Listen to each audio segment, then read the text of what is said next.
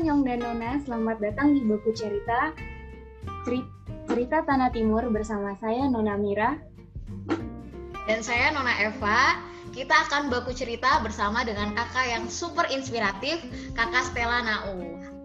Halo Nyong dan Nona semua, terima kasih Eva dan Ira sudah diundang di Baku Cerita ya. Iya Kak Stela. Kak Stela, gimana nih kabar Kak? Bagaimana aktivitas Kak Stela di tengah situasi pandemi ini Kak? Kita sekarang sudah dari bulan Maret. Perkuliahan kan artinya sudah terpaksa dimulai dari rumah ya, jadi semuanya serba online. Sekarang semua warga UK maupun mahasiswa internasional, kemudian juga pendatang yang ada di sini memang mau tidak mau harus stay home gitu. Jadi semua aktivitas kegiatannya dimulai di rumah. Dan puji Tuhan, teman-teman pelajar Indonesia di sini juga semuanya sehat walafiat. Kita masih terpantau aman, belum ada yang sama sekali menjadi suspek. Dan harapannya sembari dengan COVID ini nanti reda atau usai, teman-teman Indonesia di sini juga semuanya tetap sehat-sehat sih. Oke, buat Nyong dan Nona yang belum tahu siapa Kaka Nona Stela Nau, Kaka Stela Nau ini founder dari NTT Muda dan juga presiden dari PPI UK. Terus juga saat ini sedang kuliah di Goldsmith School dan menerima beasiswa Chevening. Chevening ya Kak ya? Ya benar. Saya takut salah sebut Kak.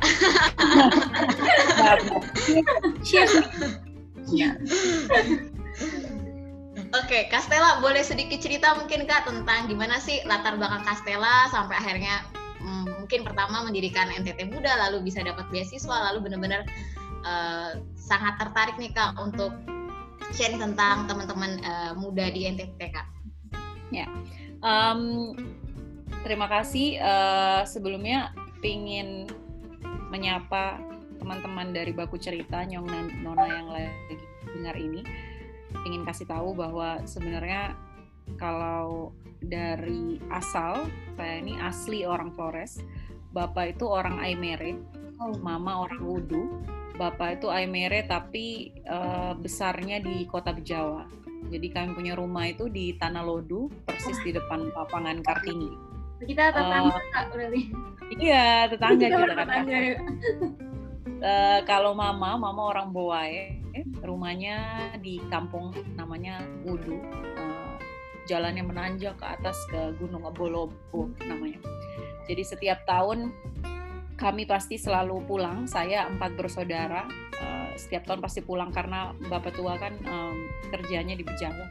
Jadi mau tidak mau kami harus pulang karena keluarga besar juga semua di sana. Hanya mama ini dosen di Surabaya. Jadi kami lahir besar semua di Surabaya, sekolah sampai dengan SMA kalau saya, sampai SMA di Surabaya, kemudian saya putuskan untuk kuliah di Bandung. Sebelumnya saya sempat di Ubaya 1 semester, waktu itu ambil sistem informatika. Tapi karena saya rasa, waktu itu pemikiran orang tua kan masih kayak, terutama bapak tuh kalau lihat anak perempuan keluar dari rumah tuh mungkin rasa khawatir atau apa. Jadi dia bilang, kamu kuliah di mana saja terserah asal di Surabaya. Waktu itu masih seperti itu. Tapi saya pikir-pikir lagi, wah kalau kuliah di Surabaya jurusannya saya tidak suka gimana nih? Akhirnya saya coba cari tahu kira-kira apa. Sebenarnya dari SMA saya udah kepingin masuk hubungan internasional. Karena waktu itu ada salah satu Kaka Nona juga, orang Bejawa. Mungkin nanti teman-teman bisa saya kasih kontak juga. Orangnya juga sangat, karena dia salah satu role model lah yang menginspirasi saya sampai dengan saat ini. Kaka Nona Gailuna ini, dia diplomat. Jadi waktu itu saya ngobrol-ngobrol sama beliau dan tahu bahwa beliau ambil S1 HI di UNER. Jadi waktu itu saya ingin, saya juga pingin jadi diplomat waktu itu mikirnya. Jadi di mana nih selain di universitas negeri ya, karena waktu itu saya coba di UI, UNER, UGM, nggak ada yang dapet. Jadi saya coba cari tahu, ternyata ada swasta Unpar sama UPN, tapi ternyata secara ranking Unpar lebih bagus. Saya pada saat semester 2 di Ubaya saya putuskan untuk berhenti dan saya ke Bandung. Ke Bandung benar-benar mempersiapkan untuk tes masuk di Unpar itu, karena ada tes bahasa Inggris dan matematika. Waktu itu tes bahasa Inggris kan sebenarnya agak menyesal sih karena maksudnya bapak mama sudah kasih sekolah di Surabaya begitu ya, tapi tetap aja bahasa Inggris masih nol putul kan. Jadi waktu itu belajar bahasa Inggris supaya bisa tes masuk Unpar. Gimana? Ini nggak bisa ngomong, nggak bener-bener grammar juga masih raba-raba karena di sekolah kan, apalagi orang tua tuh waktu dulu tuh bapak mama sih emang suka sering kasih ingat harus belajar bahasa Inggris karena orang sudah semakin banyak yang bisa bahasa Inggris kan. Tapi waktu itu namanya ya anak muda lah, bandel juga kan dulu. Jadi kayak terserah, nggak mau bahasa Inggris susah, malas. Apalagi tumbuh di lingkungan yang kalau kita ngomong bahasa Inggris tuh orang suka ketawa kan. Iya, orang aneh Kak. Jadi rasa tuh macam, aduh ini kalau ngomong diketawain mendingan nggak usah lah daripada malu gitu kan. Jadi waktu itu tumbuh di lingkungan seperti itu agak malu-malu juga, makanya kemudian menyesal pada saat mau masuk Unpar harus belajar keras, benar-benar belajar dari nol untuk bahasa Inggris. Dan ternyata waktu itu belajar 6 bulan persiapan setiap hari, grammar, benar-benar belajar grammarnya. Ngomong sih belum, nulis tuh belum, tapi benar-benar belajar grammar supaya tahu cara jawab, karena waktu itu pilihan ganda kan. Terus sama matematika ya bagus ya, maksudnya nggak jelek lah karena kan itu pelajaran dari kita masih SD. Ternyata dapat di Unpar, jadi kuliah di Unpar 4 tahun di Unpar, kemudian saya di tengah jalan itu di tahun ketiga atau tahun kedua ya, waktu itu pemilu di Indonesia tuh pemilu presiden. Waktu itu Pak SBY lawan Pak JK sama Bu Mega. Waktu itu terus saya lihat ada salah satu senior Unpar yang jadi wartawan Metro TV waktu itu. Keren sekali saya lihat dia di TV kan, dia menjelaskan konstelasi politik pemilu 2009 waktu itu. Bagaimana kekuatan SBY dan segala macam. Oh, saya lihat keren banget nih orang kerjanya gitu. Terus ternyata usut dia HI juga, HI Unpar. Jadi saya coba kontak dia, cari tahu kontaknya, saya perkenalkan diri. Waktu itu masih BBM. Perkenalkan diri, saya ingin tanya-tanya tentang pekerjaan jurnalistik dan segala macam. Dia kasih jelas. Namanya Kapaskalis Iswari. Dia jelaskan ini. Saya langsung pikir ya udahlah, mungkin diplomat bukan, maksudnya tiba-tiba hatinya tuh tergeraknya ke jurnalis bukan ke diplomat gitu. Walaupun bapak mama waktu itu masih berpikir mau jadi apa kalau wartawan gitu kan. Maksudnya pikirannya masih kayak, kalau wartawan nanti tugasnya jauh kemana-mana, ke tempat-tempat bahaya gitu kan. Tapi ya namanya bapak tua dan mama tua juga sudah tahu kalau kita udah kepingin kan, memang susah juga mereka mau larang-larang kan. Akhirnya pas lulus, memutuskan jadi wartawan, daftar ke Metro TV, TV One sama RCTI. RCTI nggak dapet, TV One belum dipanggil, ternyata Metro TV sudah panggil. Terus lolos di Metro TV, masuk Metro TV, jadi wartawan 6 tahun di Metro TV. Wow. Di tahun ketiga itu dapat beasiswa untuk belajar di POA Amerika Serikat. Itu kayak TVRI-nya Amerika lah. Jadi stasiun TV dalam negerinya Amerika. Di 1 tahun di sana di Washington DC, kemudian pulang lagi ke Metro TV. Lalu sebelum Chevening ini sempat 10 bulan di lembaga konsultan, di public affair consultant namanya Royston Advisory. Itu lebih belajar tentang bagaimana bikin communication plan, krisis communication plan, kemudian jadi lobbyis yang strategik gitu dan segala macam. Kemudian dapat Chevening. Tunggu, sebelum dapet Chevening itu bikin NTT Muda dulu. Jadi waktu itu ketemu sama teman-teman sudah mulai, sebenarnya kepikiran mau bikin sesuatu untuk NTT itu udah dari di Amerika. Karena waktu itu ya itu tadi yang saya bilang ke teman-teman. Saya ingat sekali perjalanan saya waktu mau ke Unpar, gimana saya susahnya belajar bahasa Inggris. Even pada saat di Unpar saya tuh masih suka punya perasaan malu sama kita punya teman-teman orang Jawa ya, apalagi dari mereka yang Jakarta, Bandung gitu. Mereka yang pintar-pintar tuh kalau udah ketemu di lancar air Kak. Iya, ngomong bahasa Inggris cas cis kita kan nggak ngerti ya, kayak wah mana ini kita nggak bisa ngomong, malu. Sebenarnya bisa-bisa aja, tapi saya malu kan waktu itu masih belum percaya diri. Akhirnya waktu bisa kesampaian ke Amerika dengan bermodalkan saya tulis esai dan akhirnya saya bisa presentasi dengan bahasa Inggris, itu saya di Amerika terus saya ngerasa ketika saya tercapai mimpinya untuk bisa ke luar negeri itu saya langsung berpikir, oh berarti anak NTT nih bisa. Bahwa ketika dulu saya masih kecil, waktu saya sekolah, saya ketemu saudara-saudara di kampung, kita baku ejek waktu ngomong bahasa Inggris. Sebenarnya kita bisa, karena saya pun bisa, mereka pun bisa gitu. Dan ketika saya di Amerika, saya ketemu orang NTT yang justru lebih hebat lagi dari saya yang sekolah di Surabaya gitu. Maksudnya mereka yang benar-benar dari ND, dari Manggarai, dari Bejawa, mereka tuh lagi studi di Amerika gitu. Dan mereka benar-benar hebat gitu, menyampaikan apa pemikiran mereka dan segala macam. Ini hebat-hebat. Nah dari situ kemudian ketika saya pulang, baru pada saat saya di consultancy, karena mungkin kalau di wartawan kan nggak terlalu banyak waktu ya, karena sibuk kerja. Tapi waktu di consultant, saya adalah waktu yang bisa dibagi gitu. Jadi waktu itu saya ajak teman-teman untuk bikin NTT Muda. Tujuannya adalah mengumpulkan teman-teman NTT yang pernah dapat beasiswa apapun itu, untuk bantu teman-teman NTT lain yang mungkin tertarik untuk apply beasiswa tersebut.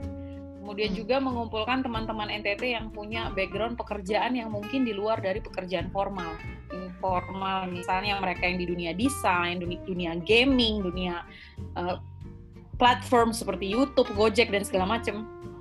Untuk kemudian sharing ke teman-teman NTT yang mungkin tertarik untuk masuk ke jalur itu gitu. Jadi apa kira-kira yang harus dipersiapkan untuk teman-teman NTT yang masih muda, mungkin yang masih SMA, masih di S1, kira-kira mungkin bisa mengikuti jejak kakak-kakaknya, atau ada pengalaman-pengalaman apa yang bisa dibagi. Dan itu kita biasanya lewat, selain kelas inspirasi, ya kita ada mentoring juga. Tapi mentoring ini sekarang sejauh ini kita masih khususkan untuk teman-teman yang mau daftar beasiswa S2, karena itu memang butuh mentoring khusus ya. Kayak Denis nih kemarin, kakak Denis itu saya baru ajak untuk mentoring Chevening, dan satu anak didiknya dia lolos ke interview, kemarin baru interview, sekarang lagi tunggu hasilnya apakah lolos apa tidak gitu. Nah kendalanya seringkali saya lihat kalau kita punya orang tuh kendalanya tuh rasa malu duluan gitu. Jadi karena itu saya pernah rasa, jadi saya paham gitulah, maksudnya bukan berarti kita, maksudnya terlalu ini juga ya kalau misalnya saya bilang, oh kalau saya bisa, Mira pas sama Eva pasti bisa. Ya memang pasti bisa, tapi pasti kita punya halangan dan perjalanan masing-masing yang mungkin akan berbeda kalau kita lalui gitu. Jadi mentoring ini lebih ke bagaimana mempersenjatai teman-teman supaya lebih semangat dengan usahanya sendiri, karena nggak bisa, beasiswa itu nggak bisa kita andalkan orang lain dalam hal informasi, bantu kita, kasih semangat kita, membenarkan apa yang sudah kita tulis, apa yang mau kita sampaikan gitu. Tapi bagaimana proses dan segala macamnya, hasilnya itu semua tergantung ya teman-teman sendiri gitu. Jadi dari NTT Muda, kemudian saya dapet Chevening, berangkat ke sini, terus saya tiba-tiba kepikiran, ini di UK ini ada organisasi namanya PPI UK, organisasi paling tua, maksudnya salah satu lah dari Belanda, selain Belanda yang cukup tua gitu, organisasi kepemudaan. Terus saya berpikir, kok isinya laki-laki semua, perempuan terakhir yang kepilih itu waktu 2016, itu pun bukan pemilihan langsung, itu pemilihan yang lewat musyawarah. Baru 3 tahun terakhir ini mereka mengadakan pemilihan langsung, tapi yang kepilih laki-laki terus. Saya berpikir kayak, wah coba aja lah, agak-agak gila aja, pura-pura gila aja, masukin aja nama, bikin esai, masukin nama gitu kan. Dari dulu kan modelnya itu, model nekat, masukin esai. Ternyata pas masuk tuh sampai salah satu mantan ketua PPI UK-nya pernah ngobrol-ngobrol yang 2 tahun lalu lah. Dia sampai tanya, kamu orang mana gitu, dan tanya agama juga dan segala macam. Terus dia bilang, kamu berani ya? Model gila nih Nona satu nih. Dia bilang perempuan, Nasrani, terus orang timur lagi. NTT, orang timur lagi. Maksudnya kalau dilihat dari jumlah kan di sini, kalau secara politik itu kan bicara pendukung ya, bicara angka yang maksudnya pendukung yang mungkin bisa relate kan. Misalnya kalau misalnya nggak akan susah, misalnya kalau misalnya orang Bengkulu gitu tiba-tiba dukung Stela Nau kan, kalau dia misalnya kan biasanya kan gitu kan, kalau kita dukung kan orang yang kita bisa relate gitu. Jadi waktu itu mantan ketuanya bilang, berani juga nggak mau. Aku bilang saya emang nggak ada kepikiran menang, saya mah cuma mau coba aja. Saya bilang saya coba karena saya lihat kok yang menang laki-laki terus, apa yang salah nih? Saya pingin tahu rasanya bersaing di dalam itu tuh gimana gitu, pingin tahu aja rasanya. Terus waktu itu kebetulan bapak mama juga dukung, terus pasangan juga mendukung. Dia juga bilang maju Nona, bisa pasti. Karena kalah menang urusan nanti, yang penting maju dulu. Coba ternyata menang. Ya sudah. Akhirnya menjalani kuliah beasiswa Chevening S2 di Goldsmiths, ambil political communication, kembali terus kita berkegiatan dengan PPI UK dengan teman-teman. Tapi ketika sudah menang masuk PPI UK ya, maksudnya ternyata saya justru belajar dari teman-teman Indonesia di sini bahwa mereka lebih plural lagi dalam melihat orang gitu. Ternyata udah nggak zamannya lagi kita mungkin memilih orang berdasarkan suku, latar belakang, agama ataupun apapun. Saya lihat teman-teman PPI UK sangat-sangat diverse juga, maksudnya apalagi karena kita sudah sekolah di luar ya, jadi kita ya harus menyesuaikan dengan orang-orang di sini kan. Memang jarang sekali mereka melihat latar belakang orang, jadi lebih melihat ke bagaimana track record dia, rekam jejak dia, dan apa ide-ide yang dia sampaikan, dan bagaimana halangan-halangan sebelumnya yang dia alami itu bisa diselesaikan dengan baik gitu. Karena itu bisa jadi bekal untuk ketika dia memanage sesuatu gitu. Panjang juga ya saya bicara ya cerita ini, jadi kayak ini. Iya, jadi itu sih paling kalau secara singkat, walaupun tidak singkat saya rasa ini tadi berapa menit Oke Kak, dari sekian banyak prestasi yang pernah Kak Stela capai gitu sampai saat ini, mungkin Nyong dan Nona di rumah pengen tahu dari diri Kak Stela tuh, mimpi pribadi Kak Stela tuh kedepannya tuh ingin seperti apa gitu. Mungkin bisa Kak Stela ceritakan waktu dari kecil Kak Stela tuh emang cita-citanya pengen jadi apa sih Kak, sampai pencapaian begitu besar sampai saat ini Kak? Jadi kalau dari kecil, tuh kami tuh gimana ya mau bilangnya, sama bapak tuh selalu mengajarkan bahwa bapak tuh tidak bisa kasih tinggal kamu apa-apa, tidak kasih tinggal kamu harta, tidak kasih tinggal kamu tanah, tidak kasih tinggal kamu materi. Bapak cuman kasih tinggal kamu untuk mengajarkan kamu supaya hidup tuh harus dengan doa dan belajar. Karena kita tidak punya koneksi siapa-siapa di dunia ini sharing aja ya ajaran bapak saya. Karena kita tidak punya koneksi siapa-siapa di dunia ini, yang hanya bisa kita andalkan itu Tuhan. Jadi itu yang selalu saya pegang dari masih kecil gitu. Jadi ketika masih kecil gitu, mimpi berubah-ubah sih. Dulu masih kecil pinginnya dokter gitu kan. Lama-lama pas SMA masuk IPA, dapat masuk IPA. Tapi pas di IPA apa ini biologi, fisika, belajar hanya untuk supaya lulus saja. Akhirnya kayak hai, tidak jelas ini sampai sekarang saja mungkin kalau orang tanya fisika ilmunya gimana, biologi sudah lupa, mungkin rumus-rumus kimia itu tidak ingat lagi. Jadi sudahlah belajar IPA ternyata harusnya masuk IPS, tapi di IPS ada ekonomi. Jadi kayak memang nggak suka hitung-hitung kan. Jadi kayak apa nih? Ya udah akhirnya waktu itu bapak tua suruh masuk informatika karena harapannya memang bapak tua nih sampai bapak nih pikirannya ini sekali ya, visioner sekali. Sekarang nih baru sadar, coba waktu itu nurut bapak begitu ya, maksudnya tetap jadi informatika. Iya, sekarang mungkin udah kerja di, maksudnya lembaga, bukan lembaga, company besar. Iya, teknologi gitu kan, Microsoft atau apa. Benar ya, tapi waktu itu tidak dengar bapak, pokoknya bandel sekali. Terus tiba-tiba pinginnya HI. Pas di HI, bapak mama sudah ikuti kan, oh dia mau jadi diplomat nih. Ternyata tengah jalan tiba-tiba pinginnya jadi wartawan. Berubah lagi jadi wartawan. Terus pas sudah jadi wartawan, bapak mama sudah bisa terima kan, oh iya sudahlah dia wartawan 6 tahun. Berubah lagi, tiba-tiba mau jadi ini, public affair consultant.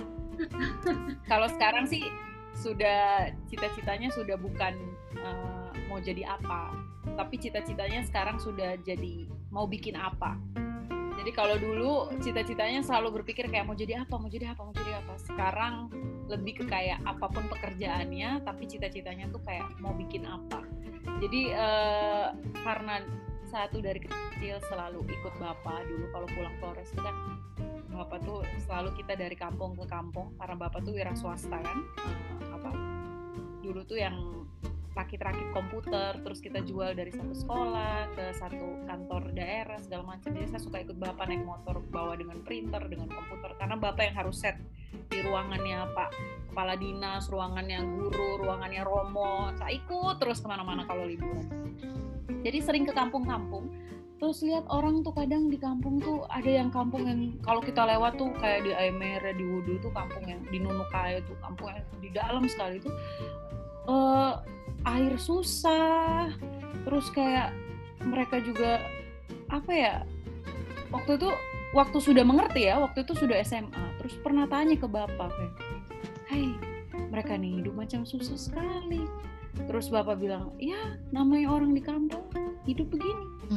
Tidak bisa kah kita bantu bapak?" Saya bilang itu. Terus bapak bilang, "Tidak bisa kalau kita mau bantu semua orang.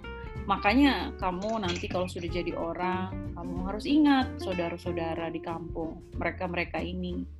Kamu harus bikin sesuatu yang paling tidak kamu bisa bantu mereka. Walaupun sekecil apapun, tapi kamu buat sesuatu lah untuk Flores gitu. Paling tidak untuk kampung sendiri.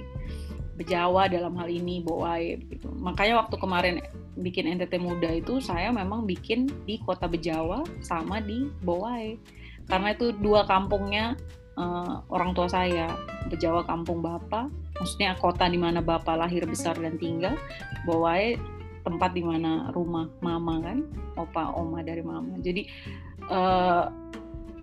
saya tersampaikan lah apa yang pernah saya jadi obrolan dengan bapak waktu itu.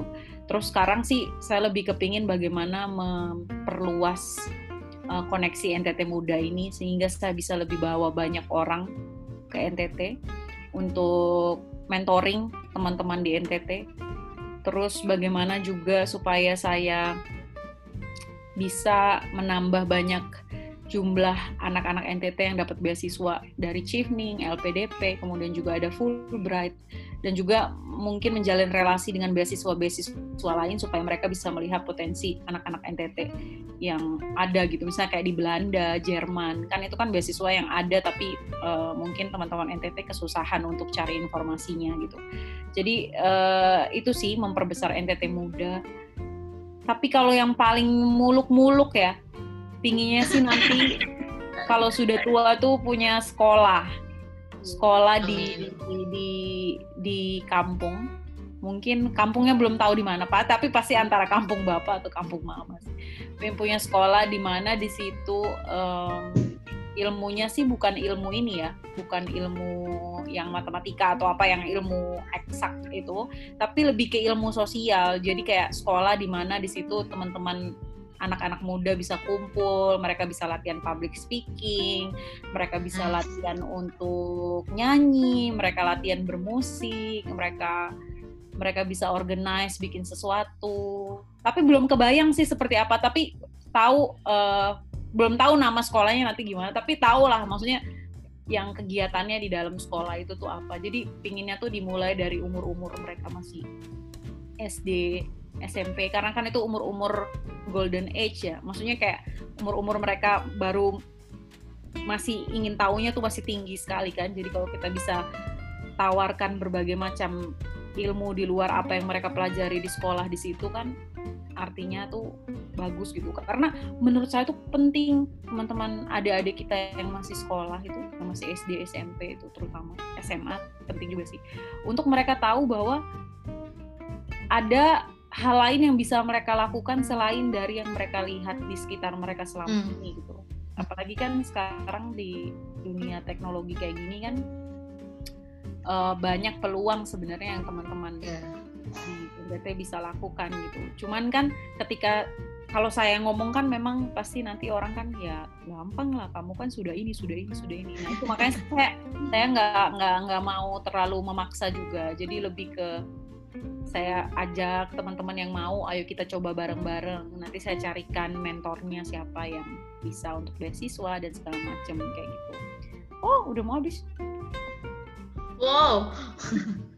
Kebanyakan ngomong saya, maaf. Memang mau ditanya Kak. Terus Kak Stela, mimpi Kakak sendiri untuk NTT, terutama untuk anak muda NTT. Tadi ya, oke mungkin Kakak bisa cerita tadi tentang beasiswa dan lain-lainnya. Tapi apa sih Kak? Maksudnya ini kan berkaitan dengan pendidikan. Tapi selain itu apa yang harapan Kakak begitu untuk teman-teman muda di NTT?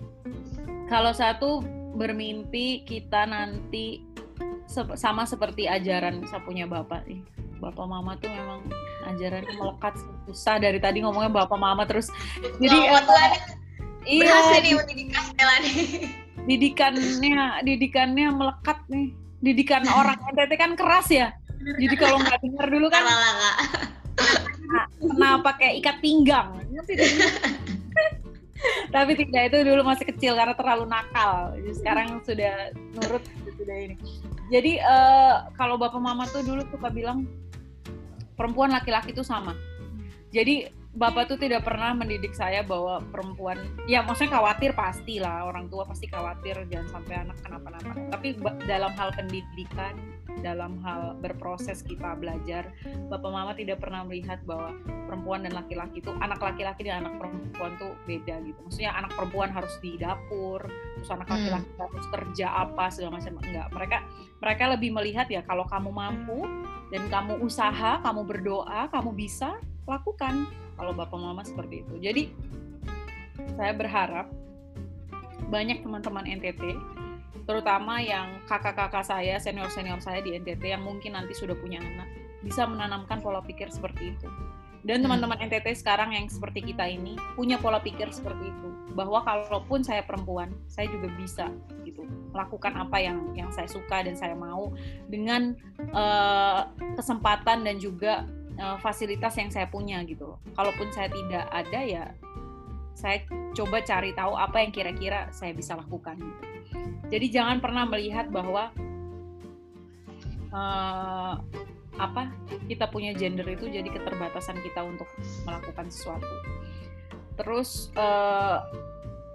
berharap anak-anak NTT tidak malu, karena menurut saya itu yang saya rasakan sendiri, bahwa banyak dari kita yang kayak merasa malu untuk mencoba sesuatu karena takut orang omong, takut nanti di jalan misalnya ada om tante yang kayak, hei, kau buat apa kau begitu tuh, maksudnya apa gitu kan, suka begitu tuh kan. Tapi maksudnya jangan pernah merasa malu, anggap karena kalau saya dulu juga begitu, kayak kadang-kadang kalau pulang gitu kan suka omong dengan saudara-saudara. Sekarang sih kalau saya omong mereka dengar karena mungkin sudah kelihatan hasilnya kan. Cuman kalau dulu kan kalau kita mau ngomong belajar bahasa Inggris sedikit kan mereka langsung kayak, hei kau nih buat apa omong begitu tuh, maksudnya apa? Padahal orang lagi belajar. Gimana? Susah kadang-kadang nggak ada teman belajar tuh. Jadi kayak ya sudah. Teman-teman tuh jangan malu, karena orang seperti saya saja pernah melewati itu gitu. Saya tuh pernah ada di masa di mana saya malu dan saya tuh memutuskan untuk tidak coba karena rasa malu itu. Dan itu akhirnya menyesal. Jadi sebelum teman-teman merasakan menyesal, teman-teman belajar untuk tidak malu. Jadi kayak harus coba. Kalau misalnya teman-teman mau belajar nyanyi, coba cari tahu. Kita tuh ada di dunia digital yang mana kita bisa cari semua informasi. Teman-teman suka menulis, cari tahu. Teman-teman suka storytelling, ngomong, cari tahu. Pelatihan di YouTube, di beberapa website online skills tuh banyak. Teman-teman suka dunia wartawan, cari tahu. Dan paling penting adalah harus berani untuk kenalan sama mentor-mentor atau orang-orang yang sudah pernah menjalani itu. Misalnya nih teman-teman tertarik dunia jurnalistik.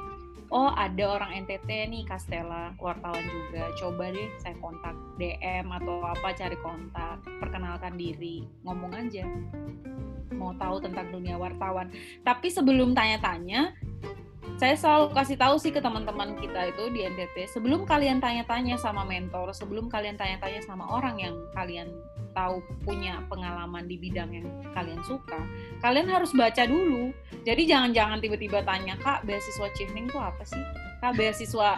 Loh, internet udah banyak informasi, dibaca dulu sampai kalian mengerti. Baru nanti yang bagian kalian nggak mengerti dan tidak ada di website, atau misalnya ada di website tapi kurang jelas, itu baru kalian tanyakan. Jadi kalian juga harus menunjukkan usaha gitu loh. Jadi jangan tiba-tiba kayak, Kak, beasiswa Chevening tuh apa sih? Kak, dunia wartawan tuh gimana sih? Loh, jangan. So, before you do everything else, like asking question atau kayak build a networking, you have to do your research first. Jadi do your own research. Kalau misalnya mau tahu tentang dunia jurnalistik, cari tahu jurnalistik itu gimana dunianya, pekerjaan mereka seperti apa yang mereka lakukan, job desk-nya apa. Kalau mau jadi dokter, cari tahu dulu apa segala macam. Baru setelah itu kalian build conversation sama alumni-alumni atau orang-orang yang pernah pengalaman dan expert di bidang itu. Dan nggak perlu ngerasa malu ataupun rasa takut kalau terlihat bodoh atau beda atau bodoh terlihat aneh gitu, karena selama mindsetnya tuh harus selama ini untuk kita mau jadi lebih baik supaya kita lebih mengerti, kenapa enggak? Saya selalu kayak gitu sih, kayak walaupun orang ketawa gitu, ngapain nanya-nanya kayak gitu ya, memang mau ya nggak apa-apa, ketawain aja. Kalau saya mau ngerti kok, nanti kan kalau saya udah ngerti kan orang udah lupa. Maksudnya kayak ya kita tuh hidup cuma sebentar. Jadi kalau misalnya kita punya keinginan sesuatu atau rasa penasaran atau lakuin aja. Karena hal-hal yang itu akan cuma sebentar, lewat. Sesaat. Jangan pernah takut, jangan pernah malu. Kalau itu hal positif dan berguna untuk kalian, lakukan. Saya sampai speechless nih mendengar jawaban Kak Stela. Karena kebanyakan ngomong juga nih Kak Stela kayaknya ya. Banyak ngomong. Kan saya mau nanya Kak, dari kisah inspiratif Kak Stela ini, apakah Kak Stela pernah mengalami kegagalan gitu? Terus bagaimana cara Kak Stela untuk bangkit dan tidak berlarut-larut di dalam kegagalan Kak Stela? Oh, banyak kalau gagal. Gagal yang mana nih ya? Wah, kalau gagal terlalu banyak nih. Jangan curhat gagal cinta ya Kak, tapi. Enggak. Soalnya kalau cinta kayaknya nggak pernah gagal, Cie. Enggak, cinta gagal juga, ada lah yang gagal. Cuma maksudnya kalau gagal prestasi tuh banyak banget sebelum akhirnya. Jadi kalau misalnya yang gagal pertama kali. Gagal pertama kali itu waktu saya yang paling kena ya, yang paling ini tuh waktu saya di Unpar. Poin Kakak. Ya, waktu di Unpar waktu itu ada bukan studi, kayak dia semacam sidang model United Nation, itu semacam sidang yang skema yang dibuat untuk anak-anak HI dari seluruh dunia, siapapun yang bisa ikut, tapi kalau udah pass interview dan segala macam ya, untuk kemudian dikirim ke negara tujuan. Waktu tahun itu saya harusnya di Amerika. Nah waktu itu tapi saya masih malu kan, nggak berani ngomong bahasa Inggris. Yang malu-malu sekali. Sampai akhirnya tuh tiap tahun dibuka terus kesempatan itu, saya nggak pernah ikut. Saya malu, terus kayak saya langsung kayak, tapi saya kepingin ke Amerika, gimana caranya? Terus berdoa dalam hati, Tuhan pokoknya mau nggak mau nanti pakai uang sendiri, pas udah kerja saya nabung, saya harus ke Amerika. Saya pokoknya berdoa dalam hati. Tiba-tiba di tahun ketiga dibukalah beasiswa VOA itu, PPI VOA. Tujuan ke Amerika dikhususkan untuk wartawan muda. Waktu itu saya baru 2 tahun kan. Mereka rata-rata kasih untuk wartawan yang punya pengalaman kerja 2-3 tahun. Waktu itu saya baru 2 tahun. Dan waktu itu sudah ada alumni kita orang NTT di VOA. Jadi waktu itu ada Om Helmi Yohanes. Dia direktur VOA di Amerika Serikat. Itu orang Sabu. Terus yang direktur VOA di Jakarta di Indonesia itu Opa Frans Padak Demon, orang Manggarai. Ya. Opa Frans Padak. Jadi waktu saya dengar nama mereka berdua kayak, wah, ini kalau sampai nggak dapat keterlaluan. Saya harus tunjukkan yang terbaik. Saya berusaha kan. Wah. Akhirnya waktu itu cari tahu kan profilnya mereka. Nah, itu saya dapat juga dari senior. Jadi ketika kalau misalnya teman-teman mau coba sesuatu nih, either itu pekerjaan ataupun misalnya beasiswa ataupun misalnya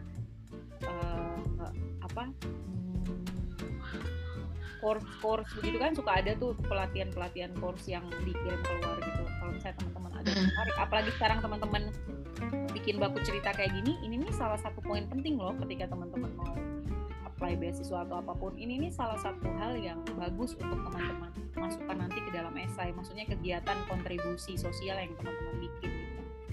Nah waktu itu saya berpikir kayak, wah ini harus yang jangan bikin malu nih yang wawancara mereka nih, orang-orang sendiri kan. Direktur lagi Kak.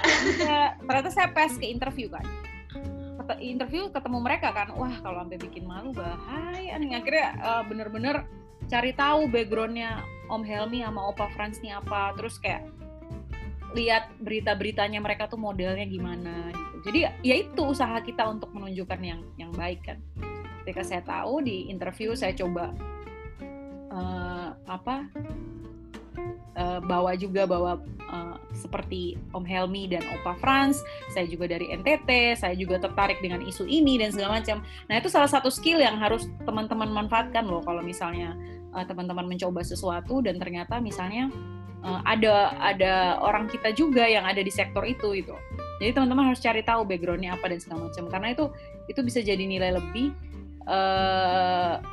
untuk kita bisa menunjukkan bahwa kita itu punya nilai yang bagus juga untuk ditawarkan. Dan waktu itu ketika wawancara, waktu itu Harvard nggak dapet kan, yang ke Harvard yang waktu kuliah nggak dapet, waktu VOA saya benar-benar belajar segala macam. Dan akhirnya dapet. Itu akhirnya saya sampai waktu tahun lalu 2018, 2 tahun lalu kalau nggak salah, 2019 ya, ada namanya Festival Kegagalan, Fail Night Festival, dibikin sama US Embassy. Saya sempat share di situ kegagalan itu, yang saya cerita ke teman-teman bahwa waktu kuliah saya pernah gagal karena saya malu, saya takut ngomong bahasa Inggris, tapi saya bayar kegagalan itu waktu saya daftar VOA. Akhirnya saya benar-benar ke Amerika. Jadi itu kayak mimpi itu jadi kenyataan meskipun saya butuh waktu 5 tahun. Jadi dari setelah saya lulus di 2010 saya malu untuk ikut MUN itu. Saya belajar, persiapkan, 5 tahun kemudian saya waktu wartawan saya dapat ke VOA, akhirnya saya injek Amerika Serikat gitu. Itu sih yang menurut saya turning point lah, benar-benar yang merubah cara saya berpikir dan melihat sesuatu. Saya mau nanya nih Kak, dari perjalanan hidup Kakak, ini pernah menghadapi pandangan-pandangan stereotip tertentu nggak sebagai orang NTT? Terus stereotip yang biasa Kakak dapatkan apa? Terus gimana Kakak menghadapinya Kak? Sering sekali. Nah, tapi kadang-kadang kita tuh suka lupa. Kita tuh suka lupa stereotip itu nggak selalu tentang hal yang jelek loh. Hal yang maksudnya kita rasa itu bagus tuh juga stereotip menurut saya. Jadi dulu masih kecil tuh, saya kan kulitnya terang ya. Ada nomor 2 tuh kulitnya gelap. Jadi kalau kemana-mana tuh mereka suka bilang kayak, weh, kok Nona Ica, panggilannya Ica kan, Nona Ica macam Nona Ica putih, kok adanya kok kulitnya gelap gitu. Orang NTT kok putih gitu. Waktu itu dengernya kan kita rasa waktu itu karena belum paham ya, jadi kayak hahaha, masih senang lah. Oh iya kulitnya putih. Terus sampai besar tuh kalau orang ngomong tuh masih kuliah, awal-awal kerja tuh kayak, ih kok orang Flores kulitnya putih. Denger itu tuh rasanya happy gitu, kayak oh iya dong gini. Tapi lama-kelamaan setelah sudah belajar gitu ya, belajar tentang sejarah, belajar tentang bagaimana ilmu-ilmu sosial, apa perkembangan kenapa kemudian orang sampai kepada persepsi itu tentang warna kulit dan segala macam. Kalau ada orang ngomong kayak gitu, saya langsung tanya, kamu emang pernah ke Flores? Belum. Kalau belum pernah ke Flores, kenapa kaget lihat orang Flores kulitnya putih? Ya karena selama ini ya berarti harus ke Flores dulu, karena di Flores banyak juga orang kulitnya putih, orang kulit coklat, hitam banyak, nggak ada bedanya. Ya orang Flores aja. Setelah mengerti tuh kayak gitu, jadi paham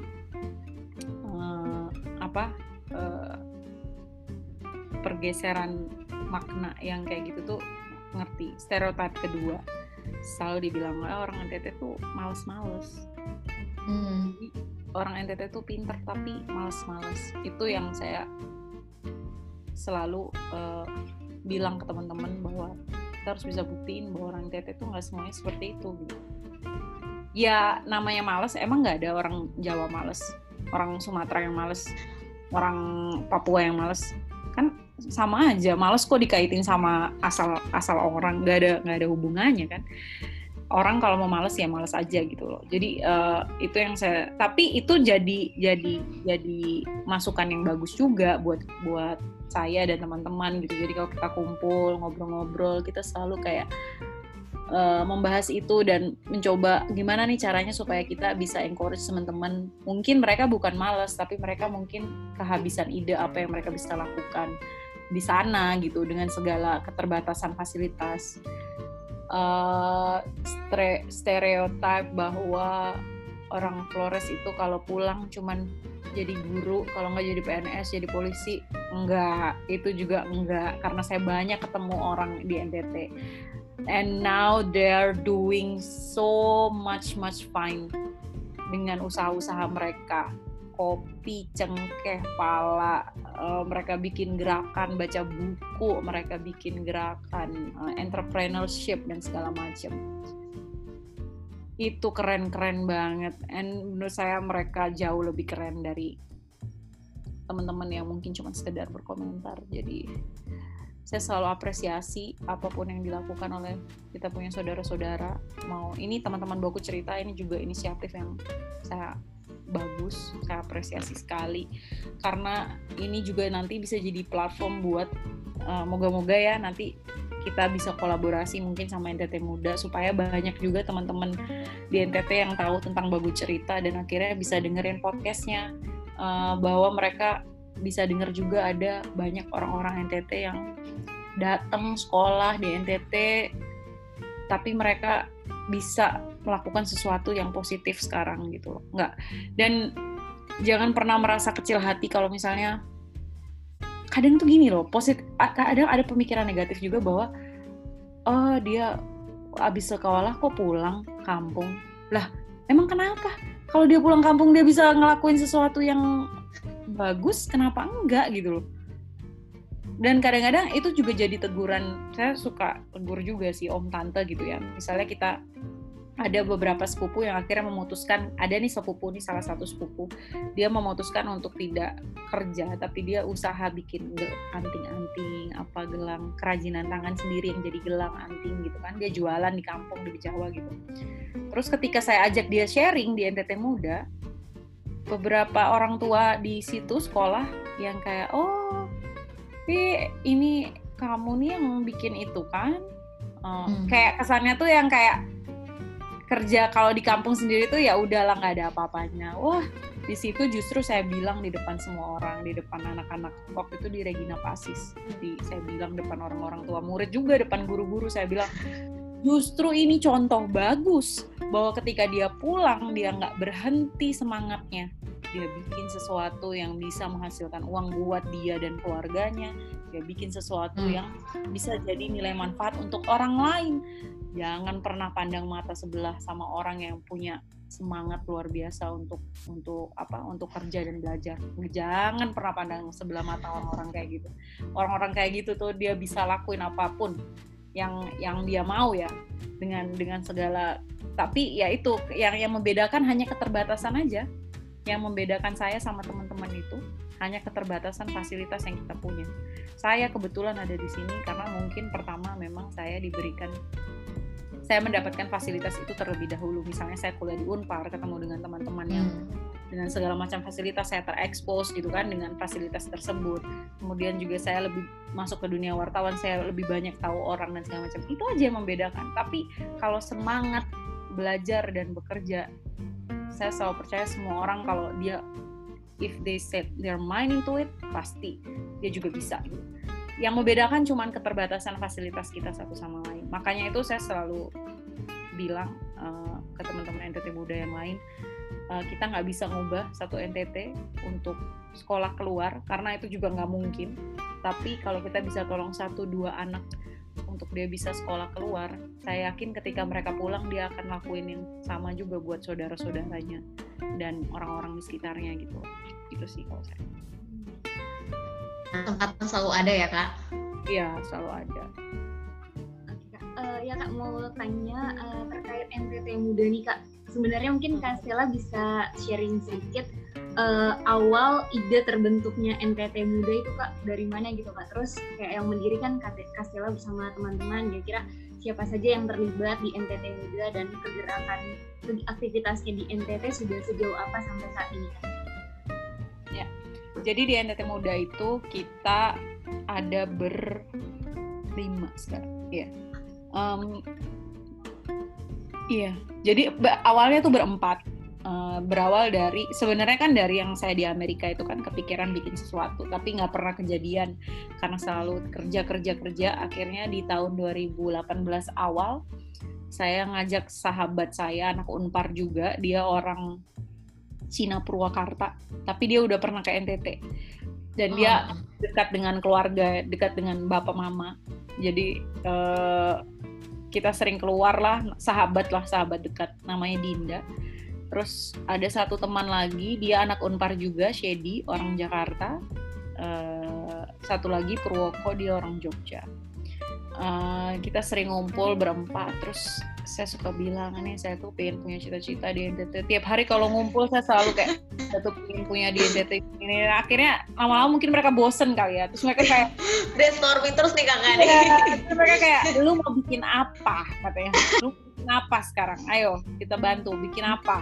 Terus akhirnya saya bilang sama Dinda pertama, Din, kita bikin yuk sesuatu NGO gitu apa gini. Dia semangat juga waktu itu. Boleh, ayo, NTT tuh bagus banget ya. Itu kan yang mereka selalu yang selalu teringat sama orang tuh kalau ke NTT. NTT tuh bagus banget, pantainya, gunungnya, apa segala macam. Tapi kalau kita kan udah biasa ya, keluar lihat pantai kayak, ya. Terus lihat kayak gunung dingin kayak, yang lain kayak, wah kalau keluar dari rumah lihat gunung, wah gunungnya bagus banget. Tapi kalau kita kan kayak, ya, sama pakai baju duduk di dapur sejam minum kopi di pisang goreng. Mereka mana ini? Di orang-orang kalau nggak tahu NTT kan gitu. Ya ampun, itu kok kerbau sama sapinya bisa di halaman begitu. Aduh. Barang biasa di NTT. Jadi kayak waktu itu mereka semangat kan karena lihat NTT begitu bagusnya, tapi ya sudah. Ini kita lakukan yang berbeda. Saya waktu itu kita mengadopsi dari namanya Indonesia Mengglobal. Indonesia Mengglobal ini dia salah satu inisiasi yang dibuat untuk membantu anak-anak Indonesia mendapatkan mentoring program supaya mereka bisa apply beasiswa. Tapi saya berpikir Indonesia Mengglobal itu kan skupnya terlalu besar ya. Indonesia gitu. Indonesia. Saya coba karena NTT belum ada yang seperti itu, jadi saya berpikir ya udah kita buat NTT Muda, tapi skupnya untuk anak-anak NTT. Jadi orang-orang NTT yang udah pernah sekolah di luar, punya pengalaman pekerjaan di luar, atau yang di sektor-sektor di Indonesia, yang dari sektor-sektor yang di luar dari sektor formal yang biasa kita tahu, saya ajak untuk sharing dan juga mentoring dan segala macam kan. Nah itu saya ajak bersama mereka. Dan mereka mau. Pertama kali kita berkunjung ke Bejawa sama Gowai. Kemudian itu kan 2018. 2019 kita bikin 3 kegiatan di Jakarta. Jadi so far sih baru itu. Nah, kemarin kita baru mentoring online Chevening. Terus kita mentoring lagi AS sekarang yang lagi berjalan. Kedepan kita pinginnya sih kunjungan lagi ke Jogja atau Bali atau Surabaya karena ternyata banyak anak NTT juga di situ. Jadi kita pingin sharing-sharing juga sama teman-teman NTT yang ada di kota-kota itu. Dan semua ini sifatnya masih volunteer ya. Jadi kita pakai dana sendiri, belum bikin sponsor gitu. Jadi masih bergerak sendiri. Tapi mungkin ke depan karena kita nanti akan pingin bikin sekolah yang partnership gitu, artinya supaya kita itu nggak cuma sekali kunjungan terus putus di jalan ya. Jadi kita pingin supaya itu lebih sustainable.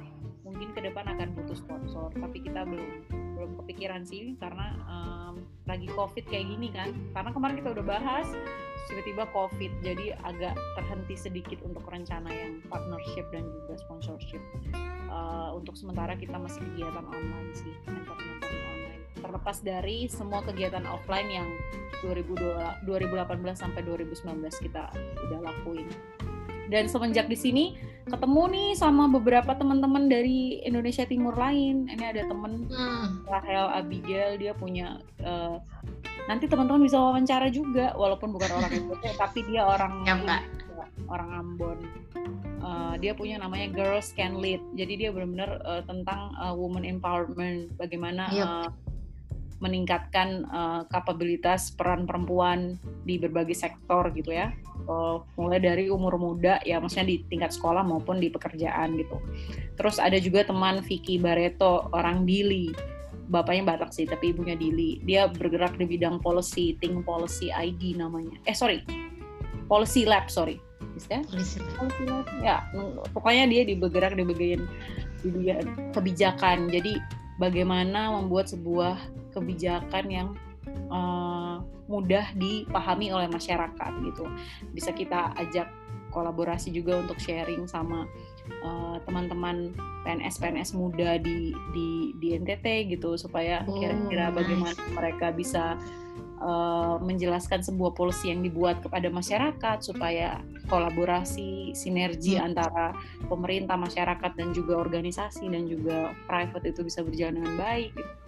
Jadi banyak anak-anak muda dari daerah-daerah yang bisa teman-teman ajak kolaborasi juga nanti untuk memajukan kita punya daerah di NTT gitu. Itu sih ke depan paling rencananya itu sih kalau untuk NTT muda. Oke.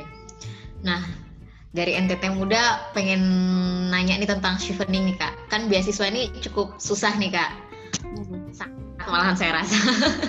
Nah, itu gimana sih kakak akhirnya bisa dapetin itu, terus apa sih yang membuat Kak Stela sampai kerja keras bisa mengejar beasiswa Chevening ini sih Kak? Boleh share sedikit Kak? Kalau Chevening ini harus saya buka dengan cerita kegagalan.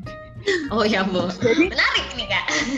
Jadi kalau Chevening ini tapi wah banyak cerita inspiring lainnya sih. Kalau beasiswa tuh banyak sekali cerita inspiring. Menurut saya justru saya tuh nggak terlalu inspiring cerita Cheveningnya. Karena saya coba Chevening tuh cuman tapi nanti orang pikir sombong lagi. Maksudnya coba Chevening tuh cuman susah loh Kak. Kebetulan saya coba Chevening cuman 1 kali. Jadi sekali coba dapat. Tapi sebelumnya saya pernah gagal LPDP. Justru yang saya anggap gampang malah gagal. LPDP. Nggak apa-apa orang dengar, karena dulu saya pikir kayak gitu, ternyata nggak juga. LPDP itu tahun 2017 saya coba. Waktu itu saya udah dapet LOA itu Letter of Acceptance. Jadi kalau teman-teman nanti Nyong Nona mau S2, itu biasanya selain beasiswa, Nyong sama Nona tuh harus daftar kampusnya juga, Kak. Jadi beasiswa itu kan orang yang kasih kita biaya untuk sekolah dan juga stipend uang bulanan kita selama hidup kan. Tapi kampusnya itu ya itu pendaftaran sendiri. Teman-teman harus daftar ke kampus apakah teman-teman eligible, artinya maksudnya sesuai kriteria nggak untuk masuk ke kampus itu gitu loh. Jadi waktu itu saya kampusnya udah dapat, pendaftaran kampusnya saya dapat di George Washington University di Washington DC, terus satu lagi di American University di Washington DC juga. Karena sebelumnya udah pengalaman 1 tahun kan dengan VOA, jadi waktu itu Ibu Stela bersemangat sekali kembali ke Amerika kan, langsung kita cari apa nih kira-kira beasiswa yang bisa kirim saya lagi ke Amerika. Ternyata Fulbright, tapi Fulbright masih lama waktu itu pendaftarannya. Terus kayak LPDP lagi buka nih, oke kita coba LPDP. Waktu itu saya kebetulan tugas di istana, jadi wartawan istana selama 2 tahun terakhir sebelum saya resign. Jadi ikut Presiden Jokowi sama Pak JK gantian. Dan kebetulan Presiden sama Wapres ini suka kasih referensi. Jadi ketika teman-teman nanti daftar kuliah sama beasiswa, teman-teman tuh akan diminta namanya surat referensi. Jadi surat referensi ini bisa datang dari dosen, dari supervisor di kantor, di organisasi, atau dari tokoh masyarakat yang mungkin tahu pekerjaan atau kinerja teman-teman, track record teman-teman gitu. Jadi waktu itu ternyata Presiden sama Wapres mau memberikan referensi untuk wartawan-wartawan istana yang mau sekolah. Wah, udah seneng kan? Wapres udah bilang, Stela, lu mau sekolah kapan katanya? Saya bilang, saya udah daftar nih, Pak, udah keterima di kampus di Washington DC. Terus kamu daftar, dia kan orang timur juga kan, orang Sulawesi. Terus kamu daftar beasiswa apa? LPDP, Pak. Boleh nggak minta referensinya? Sudah, nanti saya buatkan surat. Jadi waktu itu daftar LPDP saya dapat referensi dari Wakil Presiden Yusuf Kala. Wow. Jadi otaknya udah ini kan, otaknya udah kayak wow, sudah pasti dapat nih, Yusuf Kala loh ya kan. Udah pokoknya senang. Dan waktu itu Pak Wapres langsung suratin direktur LPDP-nya tahun itu. Langsung pokoknya dengan nama ini dia daftar LPDP, sudah keterima di kampus ini dan ini. Nggak ada tuh referensi menjelaskan Stela itu orangnya apa, nggak perlu wakil presiden kan. Langsung kan. Otak-otak sombong itu kembali keluar karena berasa kayak wah ini udah pasti dapet nih wakil presiden nih. Ternyata pada saat daftar administrasi lolos nih, esai lolos, semua lolos. Muncullah peraturan baru di mana kita harus melakukan yang namanya psikotes online. Jadi psikotes itu pertanyaan-pertanyaan psikotes yang biasa kita lalui itu, tapi kita kerjakan secara online. Nggak lolos dong psikotes online. Waktu lihat, kok bisa saya tidak lolos, saudara-saudara? Terus saya malu kan ketemu Pak Wapres. Beliau tanya, gimana kamu? Nggak lolos Pak psikotes online. Terus kata, dan yang saya kagumin juga dari beliau adalah beliau bilang kalau misalnya kamu di tahap interview atau di tahap fokus group mungkin masih bisa kita perdebatkan lolos atau tidaknya, tapi kalau sudah online itu kan sistem yang berbicara. Nggak mungkin saya rubah sistem dong, katanya. Pak Wapres saya memahami sekali, jadi tidak apa-apa saya gagal, pulang menangis. Aduh, ini Tuhan lagi, dari waktu itu tuh di kepala saya Tuhan lagi ngajarin saya apa ya ini ya. Kayak gila loh, yang rekomendasi saya Wapres saya nggak dapet. Ini Tuhan mungkin marah nih karena saya terlalu sombong. Jadi waktu itu tuh langsung kayak aduh kacau banget nih. Pas daftar Chevening, bener-bener pola pikir itu saya rubah. Jadi saya bener-bener mau sekolah, siapapun yang referensi saya, kalau memang ini rezeki saya sekolah dan niat saya memang bagus untuk sekolah dan saya benar-benar persiapkan dengan baik. Kalau ini rezeki saya dari Tuhan, ya sudah saya dapat. Kalau tidak pun tidak apa-apa. Itu yang saya tanemin dalam hati. Tidak pun tidak apa-apa. Saya coba lain kali. Tapi yang penting I'll do my best. Waktu itu saya berpikir kayak gitu. Chevening saya coba. Referensinya cuma dari Om John aja. Dia manajer di Metro TV. Orang NTT juga. Emang rezeki saya tuh orang NTT kayaknya. Om John aja dari NTT, terus dari dosen di kampus di Unpar, kebetulan beliau dulu dekan saya waktu di HI Unpar, namanya Mas Pur. Referensinya dari mereka berdua, saya kerjakan esai. Pada saat interview ada 2 orang dari UK. Jadi kalau interview Chevening itu teman-teman akan diwawancara oleh 3 orang. 1 orang dari beasiswa Cheveningnya. Kalau udah lulus saat ini ya esai ya. Esai itu kan ada, nanti teman-teman ada 4 pertanyaan tentang leadership, networking, rencana studi, sama rencana karir. Nah ini teman-teman harus jawab ini dengan semaksimal dan seoptimal mungkin. Kalau lolos untuk interview, diwawancara 3 orang. Dari Chevening, dari UK Embassy, sama 1 lagi dari alumni Chevening. Pagi itu, emang rezeki saya orang NTT sih, saya nggak tahu kenapa. Pagi itu yang wawancara saya 2 orang UK, 1 orang alumni, ini ternyata orang NTT. Namanya Om Pascal Parera kalau nggak salah namanya, orang Tempo. Jadi pas saya lihat, pas kan yang sebelum saya wawancara dia keluar kan, kebuka pintunya sedikit, terus saya kok muka orang kita, terus kayak siapa ini, langsung pusing, siapa ini, langsung saya kan kita nggak boleh bawa HP kan ke dalam embassy itu kita nggak boleh bawa HP. Saya ke resepsionisnya saya bilang can I come outside for a while, terus dia tanya what for? I just want to check something on my phone, saya bilang gitu. Oh ya, sure. Saya keluar, saya ambil HP, saya Google langsung alumni Chevening orang NTT. Keluar ternyata Chevening tuh cuman sebelum saya sama Dennis baru 2 orang NTT yang dapat. Om Pascal Parera, satu lagi sama Om Jonathan siapa gitu. Beliau sekarang kayaknya profesor di Australia. Jadi baru mereka berdua sih yang terdata di Google ya. Mungkin ada orang NTT lain tapi saya belum ketemu sih. Tapi kalau yang saya bisa cek di maksudnya Google search itu ya Om Pascal sama Om Jonathan ini yang profesor di Australia. Pas lihat buka mukanya Om Jonathan ini, nah bukan ini tadi mukanya.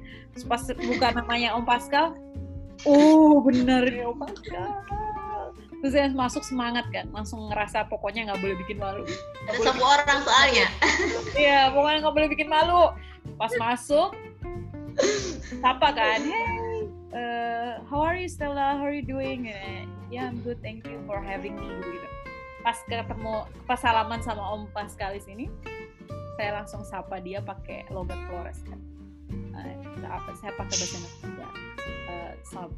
Selamat pagi Bapak. Dia langsung kaget. Wah, masuk nih skillnya masuk. Dia langsung tahu. Wah, kita punya orang ini. Langsung interviewnya berjalan dengan sangat rileks, tenang dan segala macam. Terus saya juga pulang nggak berpikir bahwa saya pasti dapet ya, tapi dengan saya berdoa pagi terus kemudian tiba-tiba ada istilahnya kita kan bilangnya rakat ya, tiba-tiba ada rakat di dalam itu kan berarti sebuah pertanda yang bagus ini. Jadi ya saya langsung pas keluar interview saya bilang Tuhan, yang penting saya udah lakukan yang terbaik. Tuhan hadirkan Om Pascal ini pasti ada alasannya. Apapun itu saya terima. Mau saya dapet saya nggak dapet, yang penting saya udah senang lah menjalani proses ini dari saya kerjakan esai sampai interview ketemu orang-orang hebat di dalam, dan betapa senangnya saya karena alumni Chevening ada orang yang wawancara saya tuh alumni Chevening dan itu orang NTT. Itu bukan rasa bukan takut, justru bangga setengah mati kayak wah gila keren nih orang NTT, gila keren. Terus kayak bangga sekali. Jadi kayak pas keluar tuh kayak udah mau dapet nggak dapet, yang penting yang wawancara saya di dalam tadi alumni orang NTT. Akhirnya pas keluar udah menjalani. Oh enggak, tapi setelah itu struggling ya karena harus tes IELTS. Nah tes IELTS ini yang paling berat Nyong Nona ya. Jadi saya aja pribadi tuh bisa 3 kali tes IELTS. 1 kali tuh cukup mahal kayak IELTS buat kuliah. IELTS S2 tuh cukup mahal. Waktu saya VOA waktu itu pakai TOEFL, tapi TOEFL-nya tuh bukan TOEFL akademik. TOEFL-nya tuh TOEFL yang biasa. Waktu itu VOA masih terima TOEFL yang biasa. Jadi nggak terlalu, makanya saya nggak punya pengalaman untuk yang akademik. Nah pas kemarin IELTS akademik itu saya baru berasa kan ternyata bahasa Inggris tuh nggak cuma sekedar grammar sama ngomong, ada akademiknya itu yang saya harus belajar keras sampai 3 kali tes. Akhirnya pas tes terakhir itu saya nyaris nggak berangkat karena writing-nya tuh kan diminta batasnya harus 6,5, tapi saya tuh mentok di 5,5, 6. Jadi saya akhirnya tes terakhir tuh saya udah pasrah, bilang udah Tuhan kalaupun saya dapet Chevening, karena kan kalau dapet Chevening kalau nggak dapet kampusnya ya nggak berangkat. Jadi paling nggak harus ada 3 pilihan kampus kan, jadi harus ada salah satu kampus yang dapet. Jadi saya waktu itu cuman dapet keterima 1 di Goldsmith aja.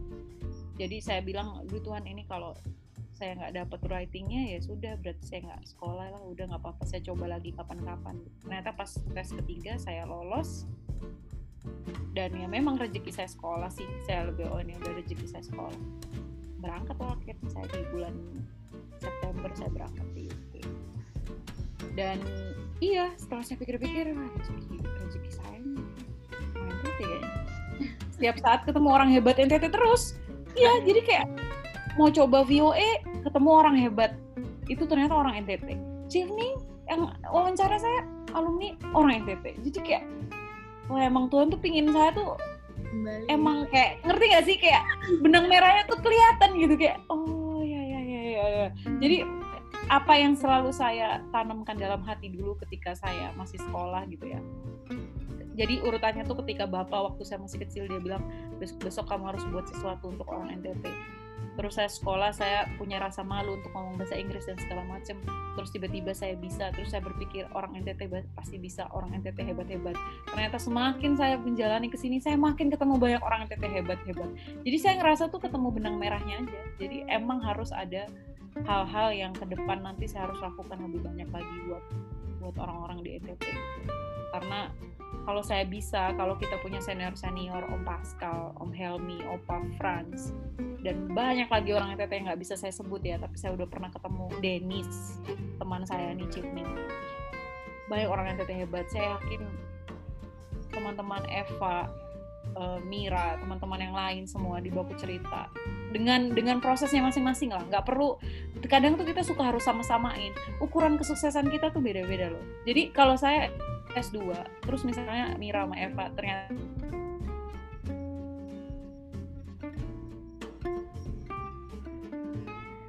di dunia entrepreneurship, di dunia organisasi sosial dan itu bagus, itu juga ukuran kesuksesan. Jadi nggak perlu sama. Ukuran kesuksesan kita tuh nggak harus sama. Tapi kalau apa yang kita kerjakan itu bermanfaat untuk pengembangan diri kita, apa yang kita kerjakan itu bisa berkontribusi buat orang lain gitu, terutama orang-orang kita, itu udah ukuran kesuksesan. Jadi jangan pernah merasa bahwa ukuran kesuksesan setiap orang tuh harus sama. Bahwa kalau saya S2 maka semua orang NTT harus S2. Enggak. Saya justru kadang-kadang kagum, misalnya kayak Eva punya usaha ya, udah buka bisnis dan segala macam. Saya belum bisa, nggak ngerti caranya gimana. Itu sukses loh menurut saya, itu keren. Jadi saya selalu bilang, saya nggak memaksa kalian untuk menjadi sesuatu, tidak memaksakan ukuran kesuksesan saya ke teman-teman, tapi kalau teman-teman tertarik, misalnya yang bisa saya tawarkan informasi beasiswa, informasi tentang pilihan pekerjaan, itu yang saya bisa tawarkan. Teman-teman bisa tanya ke saya. Tapi kalau misalnya teman-teman nggak tertarik, teman-teman lebih tertarik misalnya untuk berorganisasi sosial, bikin usaha dan segala macam, entrepreneurship dan kayak ya kita bisa kolaborasi. Saya justru pengen belajar dari teman-teman gimana nih, apa yang bisa kita bikin gitu. Jadi sama-sama belajar, nggak perlu lah paling pusing kalau orang udah kayak oh dia keren sekali, oh dia hebat apa segala macam, terus merasa bahwa kita juga harus seperti itu gitu. Enggak, kita tuh perjalanannya masing-masing. Jangan pernah merasa lebih kurang dari orang lain hanya karena kalian nggak di situ gitu.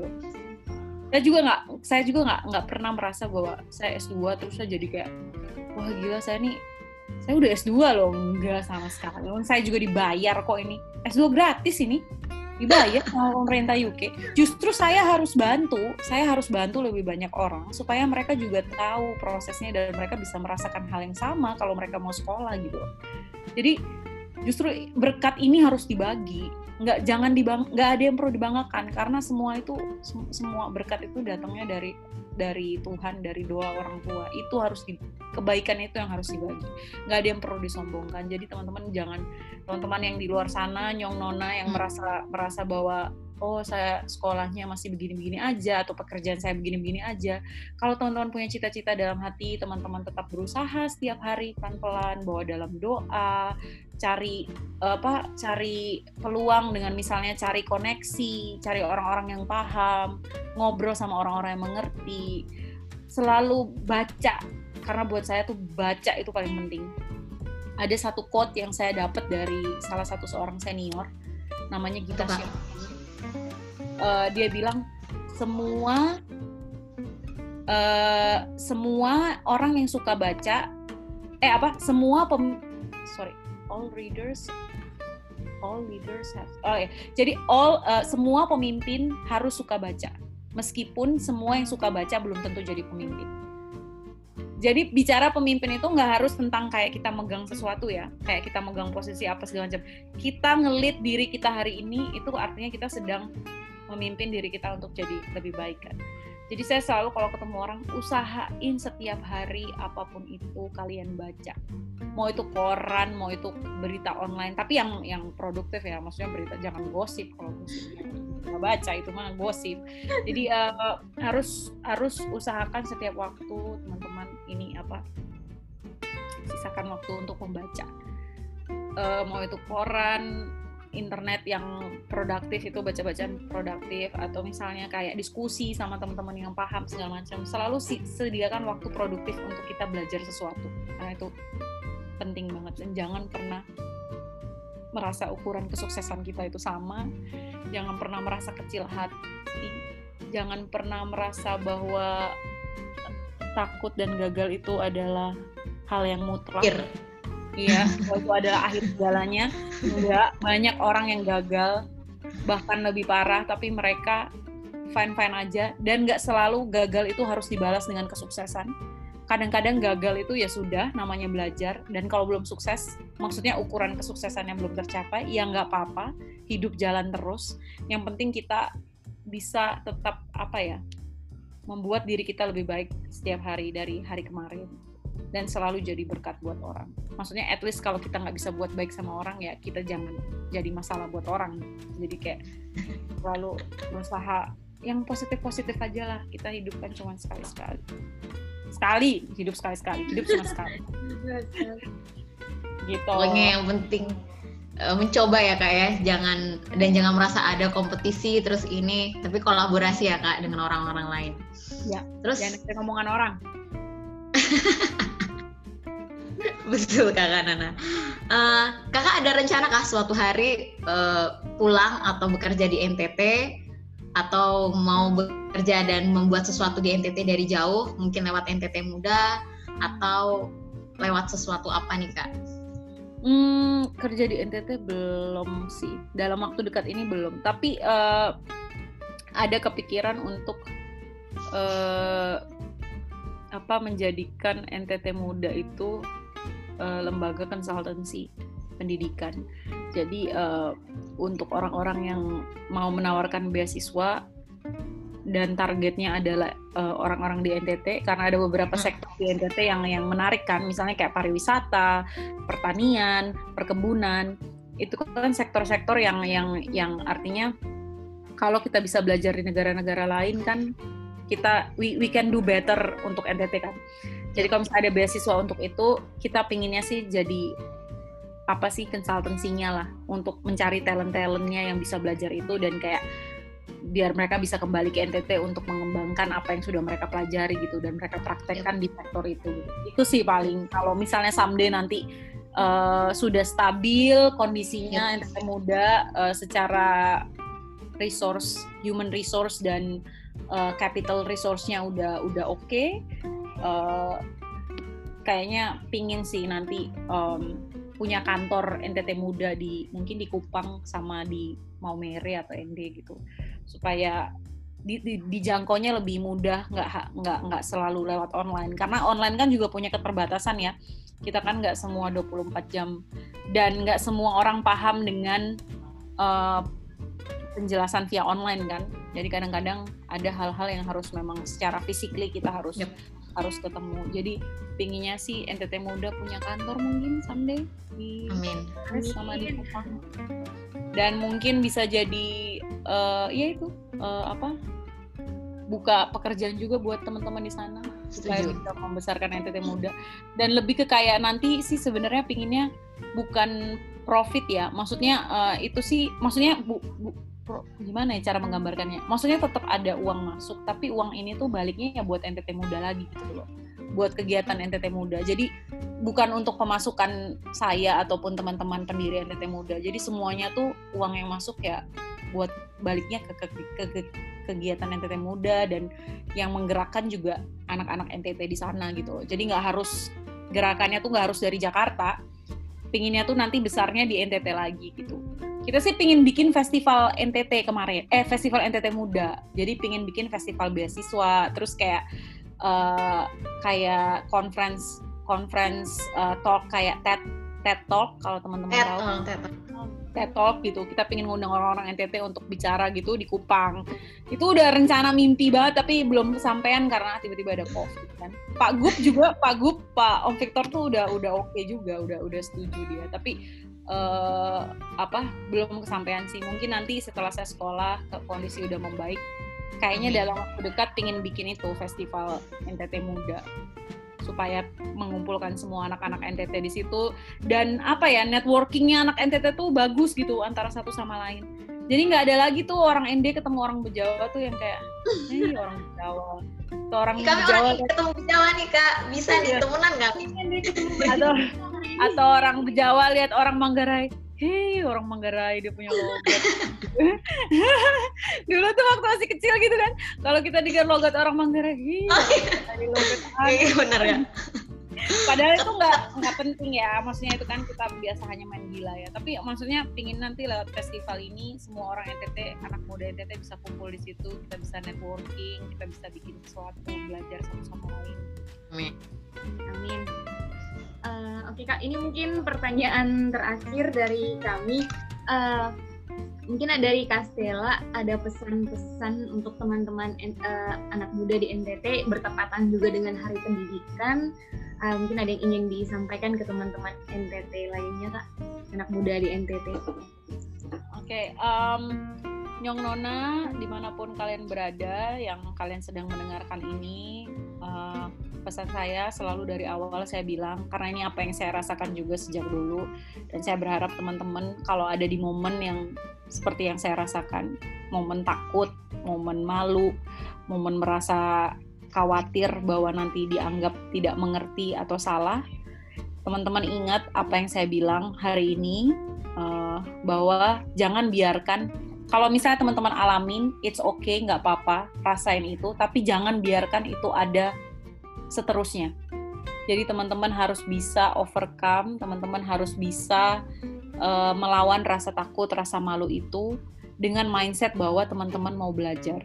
Belajar bukan untuk orang lain, bukan untuk terlihat lebih keren, pintar atau apapun itu, tapi belajar untuk supaya teman-teman lebih mengerti, supaya untuk teman-teman bisa lebih baik dari hari ini, supaya hari besok teman-teman bisa lebih baik dari hari ini.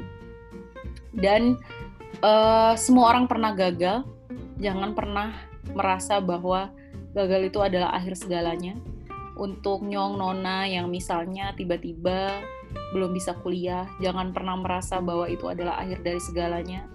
Kalau memang nanti ada kesempatan kuliah, manfaatkan itu sebaik-baiknya, waktu yang diberikan. Kalau belum ada, apa yang bisa teman-teman lakukan, belajar dari online, kegiatan-kegiatan yang bermanfaat yang bisa teman-teman lakukan di waktu teman-teman ada. Kalau harus bantu orang tua, bantulah orang tua sebaik mungkin. Bagaimana misalnya membangun usaha mereka, toko dan segala macam, itu teman-teman juga bisa lakukan dengan teman-teman belajar dari online.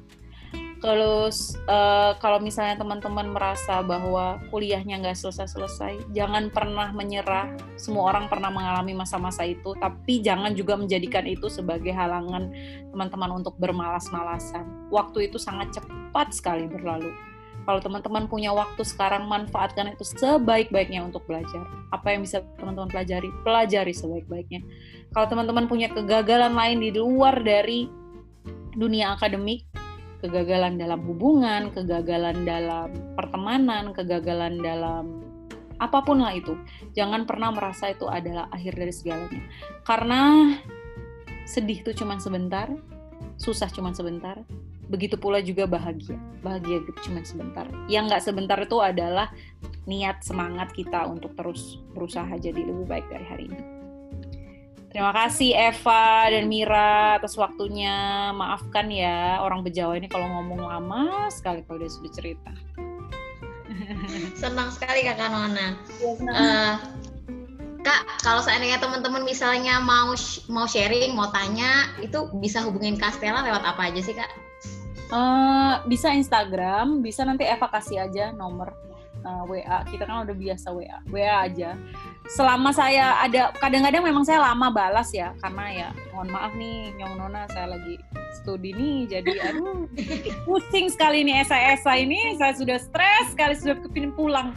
Tapi nanti kalau misalnya kalau saya ada waktu saya pasti balas, selalu saya balas. Instagram tuh DM pasti saya balas. Kecuali mungkin yang kalau belum, biasanya dia masuk ke request tuh, kayak tadi Baku Carita saya lupa, dia ternyata masuk ke request nggak masuk.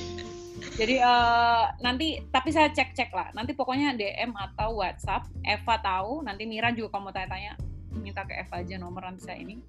Sama mungkin mau usul nih, kalau teman-teman Baku Cerita mau bikin Zoom session sama anak-anak NTT yang kira-kira mau ngobrol-ngobrol, kan Zoom tuh kan bisa lebih dari berapa orang ya? Iya, betul Kak. Bikin aja, itu ide yang menarik sih menurut saya selain podcast gitu. Nanti nih kalau anak-anak NTT muda denger, mereka pasti, nih Stela kurang ajar juga, NTT muda dia nggak bikin apa-apa, dia malah bikin siapa Baku Cerita. Enggak, maksudnya nanti bisa kolaborasi kan, maksudnya sama NTT muda, misalnya kita bikin Zoom session Baku Cerita NTT muda, ngobrol, jadi nggak cuman Stela Nau aja yang ngomong, nanti ada dari background lain-lain, dan nggak harus orang NTT kan, misalnya mereka bisa memberikan pengalaman mereka, nilai lebih mereka kan yang teman-teman NTT bisa pelajari juga oke gitu. Iya Kak. Jadi kalau mau bikin Zoom session, kita belajar bareng gitu, mungkin cerita-cerita apa mungkin yang ingin ditanyakan, misalnya temanya pertama tentang dunia wartawan, atau kemudian dunia komunikasi, atau tentang women empowerment, atau misalnya tentang apa aja lah bidang yang teman-teman suka, nanti saya bisa bantu carikan orangnya untuk sharing sama teman-teman lewat Zoom. Mumpung kita stay home, bisa belajar bareng. Tidak aja sih kalau teman-teman Baku Cerita tertarik. Kalau nggak tertarik nggak apa-apa, itu tidak. Siap, tertarik lah Kak. Sangat tertarik. Dikasih kesempatan kolaborasi, oke nih Kak. Iya, jadi nanti kontak-kontak aja kalau ini. Oke Kak. Oke. Nyong dan Nona, semoga kita anak muda bisa belajar dari kisahnya Kak Stela Nau yang sangat menginspirasi. Sumpah saya dengarnya jadi kayak, aduh Kak, kenapa kita tidak bertemu ya supaya bisa banyak belajar lagi gitu. Tapi satu hal yang bisa kita pelajari dari Kak Stela nih, sebelum menyesal harus coba, harus cari tahu, harus mulai saja dulu, mulai dari sekarang, dari orang yang terdekat, dan jangan takut gagal. Belajar bukan untuk keren, tapi harus menjadi lebih baik lagi dari hari kemarin, karena waktu hanya sebentar. Sedih, takut, gelisah itu hanya sebentar saja, tapi semangat dan bahagia itu bisa terus selalu ada, gitu ya Kak ya? Benar sekali. Akhirnya, saya Nona Eva, dan saya Nona Mira, dan saya Nona Stela. Sampai jumpa di episode Baku Cerita selanjutnya. Terima kasih Kak Stela. Terima kasih Baku Cerita. Terima kasih Eva dan Mira.